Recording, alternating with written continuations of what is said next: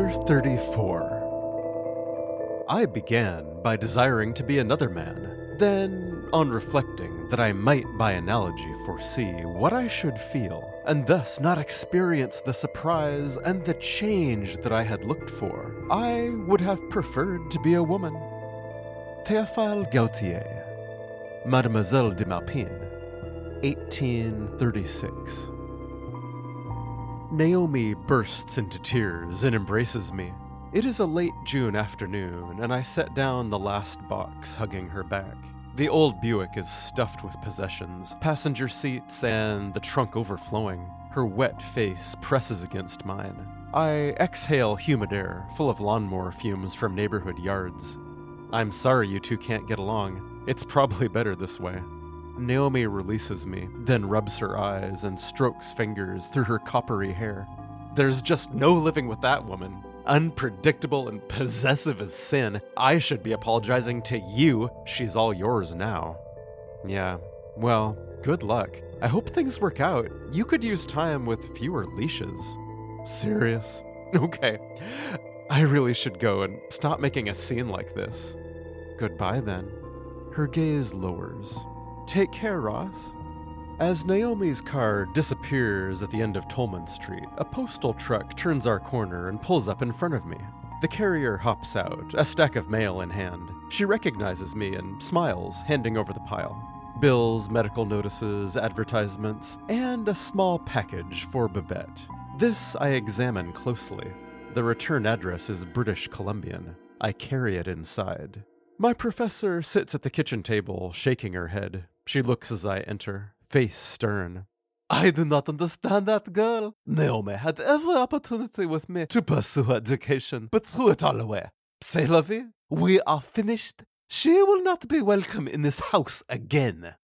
This came for you, I say, handing her the small parcel. She fondles its brown paper edges and hums a Dvorak melody. It slips through her shaky hands and slaps onto the table. With a frown, she slides the package toward me. Please see if your nimble fingers will open this. I tear off the packing tape and find a rectangular shape surrounded in yellow tissue paper. Babette nods for me to continue. Beneath this layer is the framed photograph of a smiling pink-cheeked woman with short gray curls. She appears in late middle age and is dressed formally. Steel blue eyes glint behind large glasses. Is this Mother Superior? I ask, holding the photo up.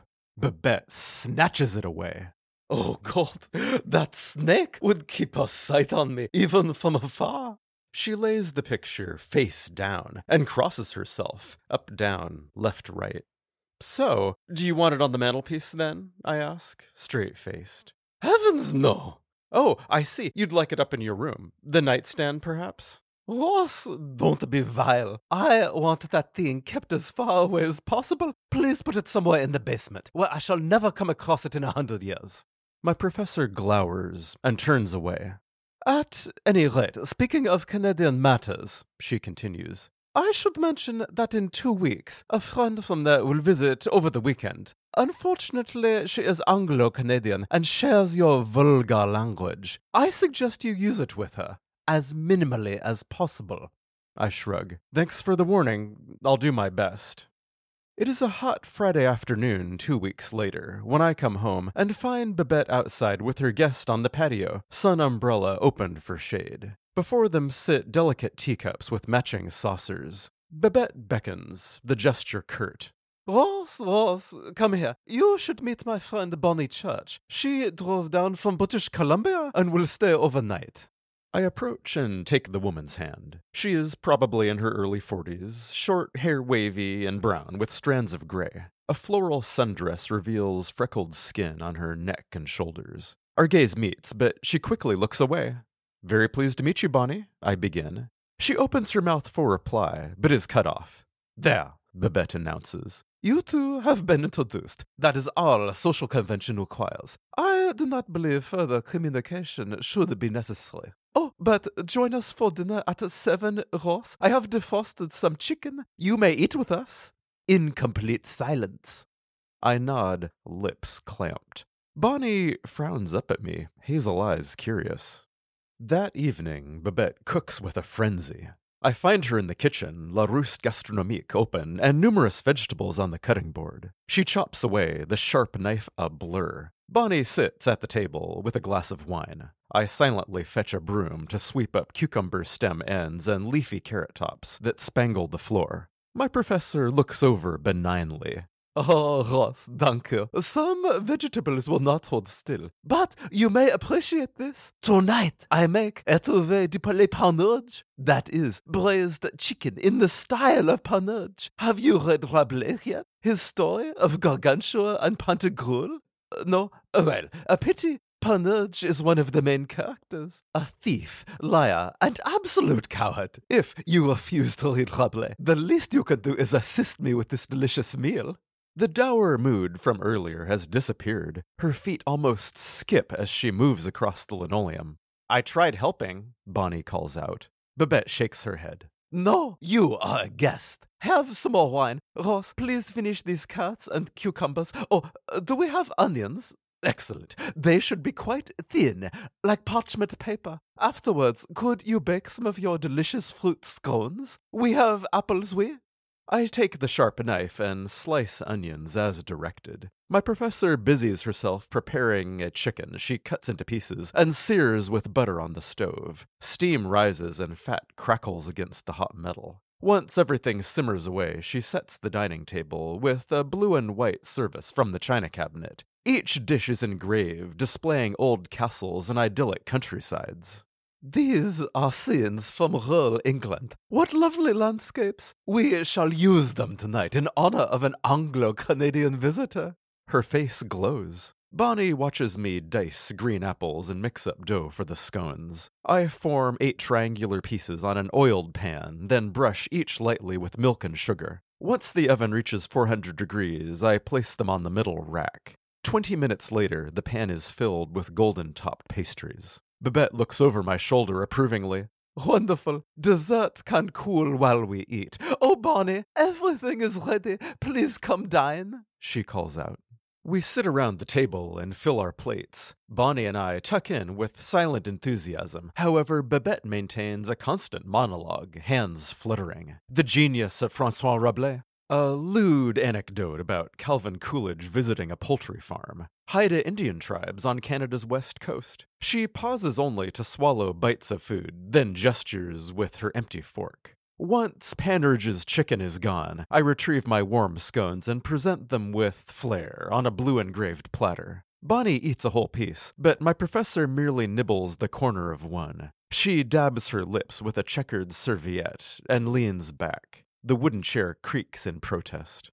I am sorry. My energy has sadly flown. I must retire for the evening. Bonnie, it is my greatest wish you do so as well. Ross, why don't you visit that Zoya girl you enjoy so much? Her slippers tread upstairs. Napoleon III's bust fixes me with a severe stare. The clocks tick away in conspiratorial concert. Bonnie sets down her wine glass, and our eyes meet.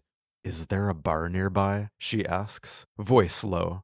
Yeah, let's wait a little until Babette falls asleep. That'll give me time to clean up. I hand wash my professor's china service. Then, once the drying rack is filled, I climb halfway up the stairs and listen. Heavy snores emanate from above. I descend and nod at Bonnie, who waits by the front door, a green knit sweater now covering her shoulders. Outside, she unlocks a silver Honda four-door parked on the street. As the engine starts, I glance up at Babette's window. The glass remains dark. We drive down Holgate to the Semaphore Lounge, just a few minutes away. Neon signs glare in the evening dusk. Play lotto here. Ice-cold Schlitz. We enter and select a booth near the back. Classic rock blares on the jukebox. Around us, patrons smoke, guzzle pints, and slump before video poker screens. A plump waitress with bleach blonde hair and dark roots cruises by. I look at Bonnie. Share a pitcher? She nods. We'd like a pitcher of Pabst, I order. The waitress turns on her heel and disappears behind the bar. Once she is gone, Bonnie shoots me a serious look, hazel eyes wide. Oh my God, Ross, what have I gotten into? I frown. Maybe we can figure it out. How did you meet Babette? She toys with a cardboard coaster on edge, then slaps it down. It happened several months ago. She's been kind, very kind, but everything is so strange. I know she doesn't want us talking. It doesn't make sense. God, nothing makes sense after meeting her. I laugh.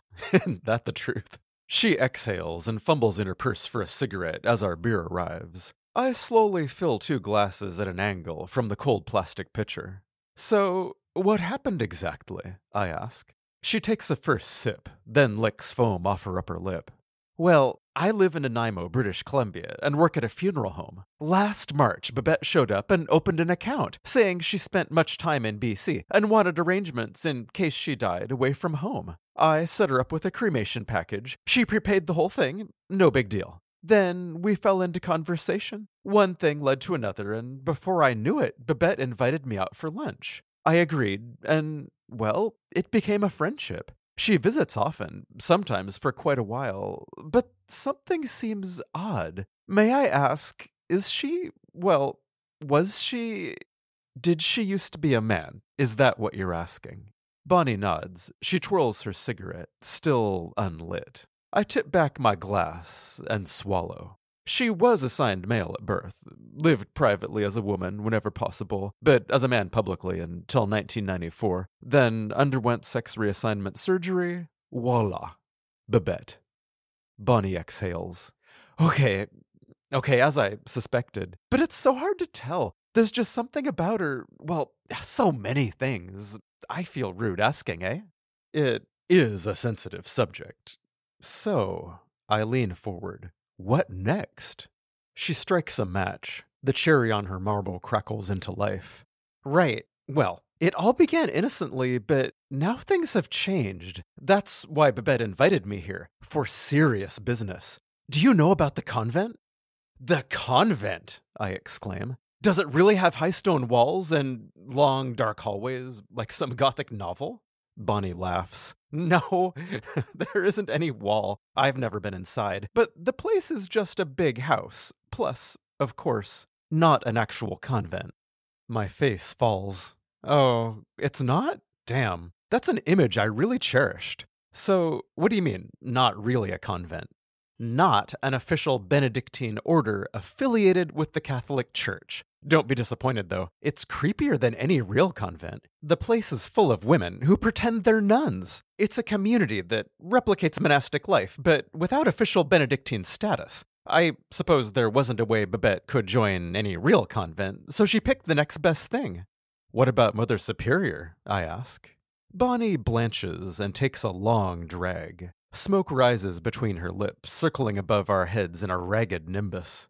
Oh, that woman is real. The fact I may have to deal with her someday makes my blood run cold. Why would you? Well, Babette wants me legally in charge of her Canadian affairs. You know she's Canadian, right? Canadian? I had no idea. Everything I've seen suggests she's an American citizen. Do you mean like some kind of dual nationality? Bonnie lifts her glass again. Maybe.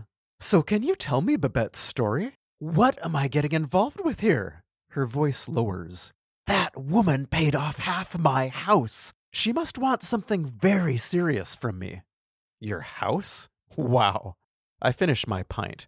You'll need a few more of these. I'll start with a motorcycle trip, but the tale, such as it is, really begins in the rural Northwest over 70 years ago. An hour later, I conclude a condensed version of my professor's past and our adventures together. Germaine Bonifant in 1920s Yakima, Felix Yusupov in World War II France, Judd Shoemaker and Billy's house on Tolman Street, St. Agatha Catholic Church and the Rajneeshpuram. Bonnie stares, her expression drained. The ashtray sits heavy with cigarette butts. I just don't know, she declares. This is all so incredible. I don't think I'd believe any of it if she hadn't stood in front of me. Flesh and blood. Can you verify these things? Much of it. There are lots of pictures. Whether from a kidnapping or not, it does look like she was born in central Washington, then grew up amidst French high society. The rest fits. You perhaps saw a picture of her on the mantelpiece as a young woman? That was Albert in drag, probably back in the 1950s. Bonnie stubs out her last Marlboro.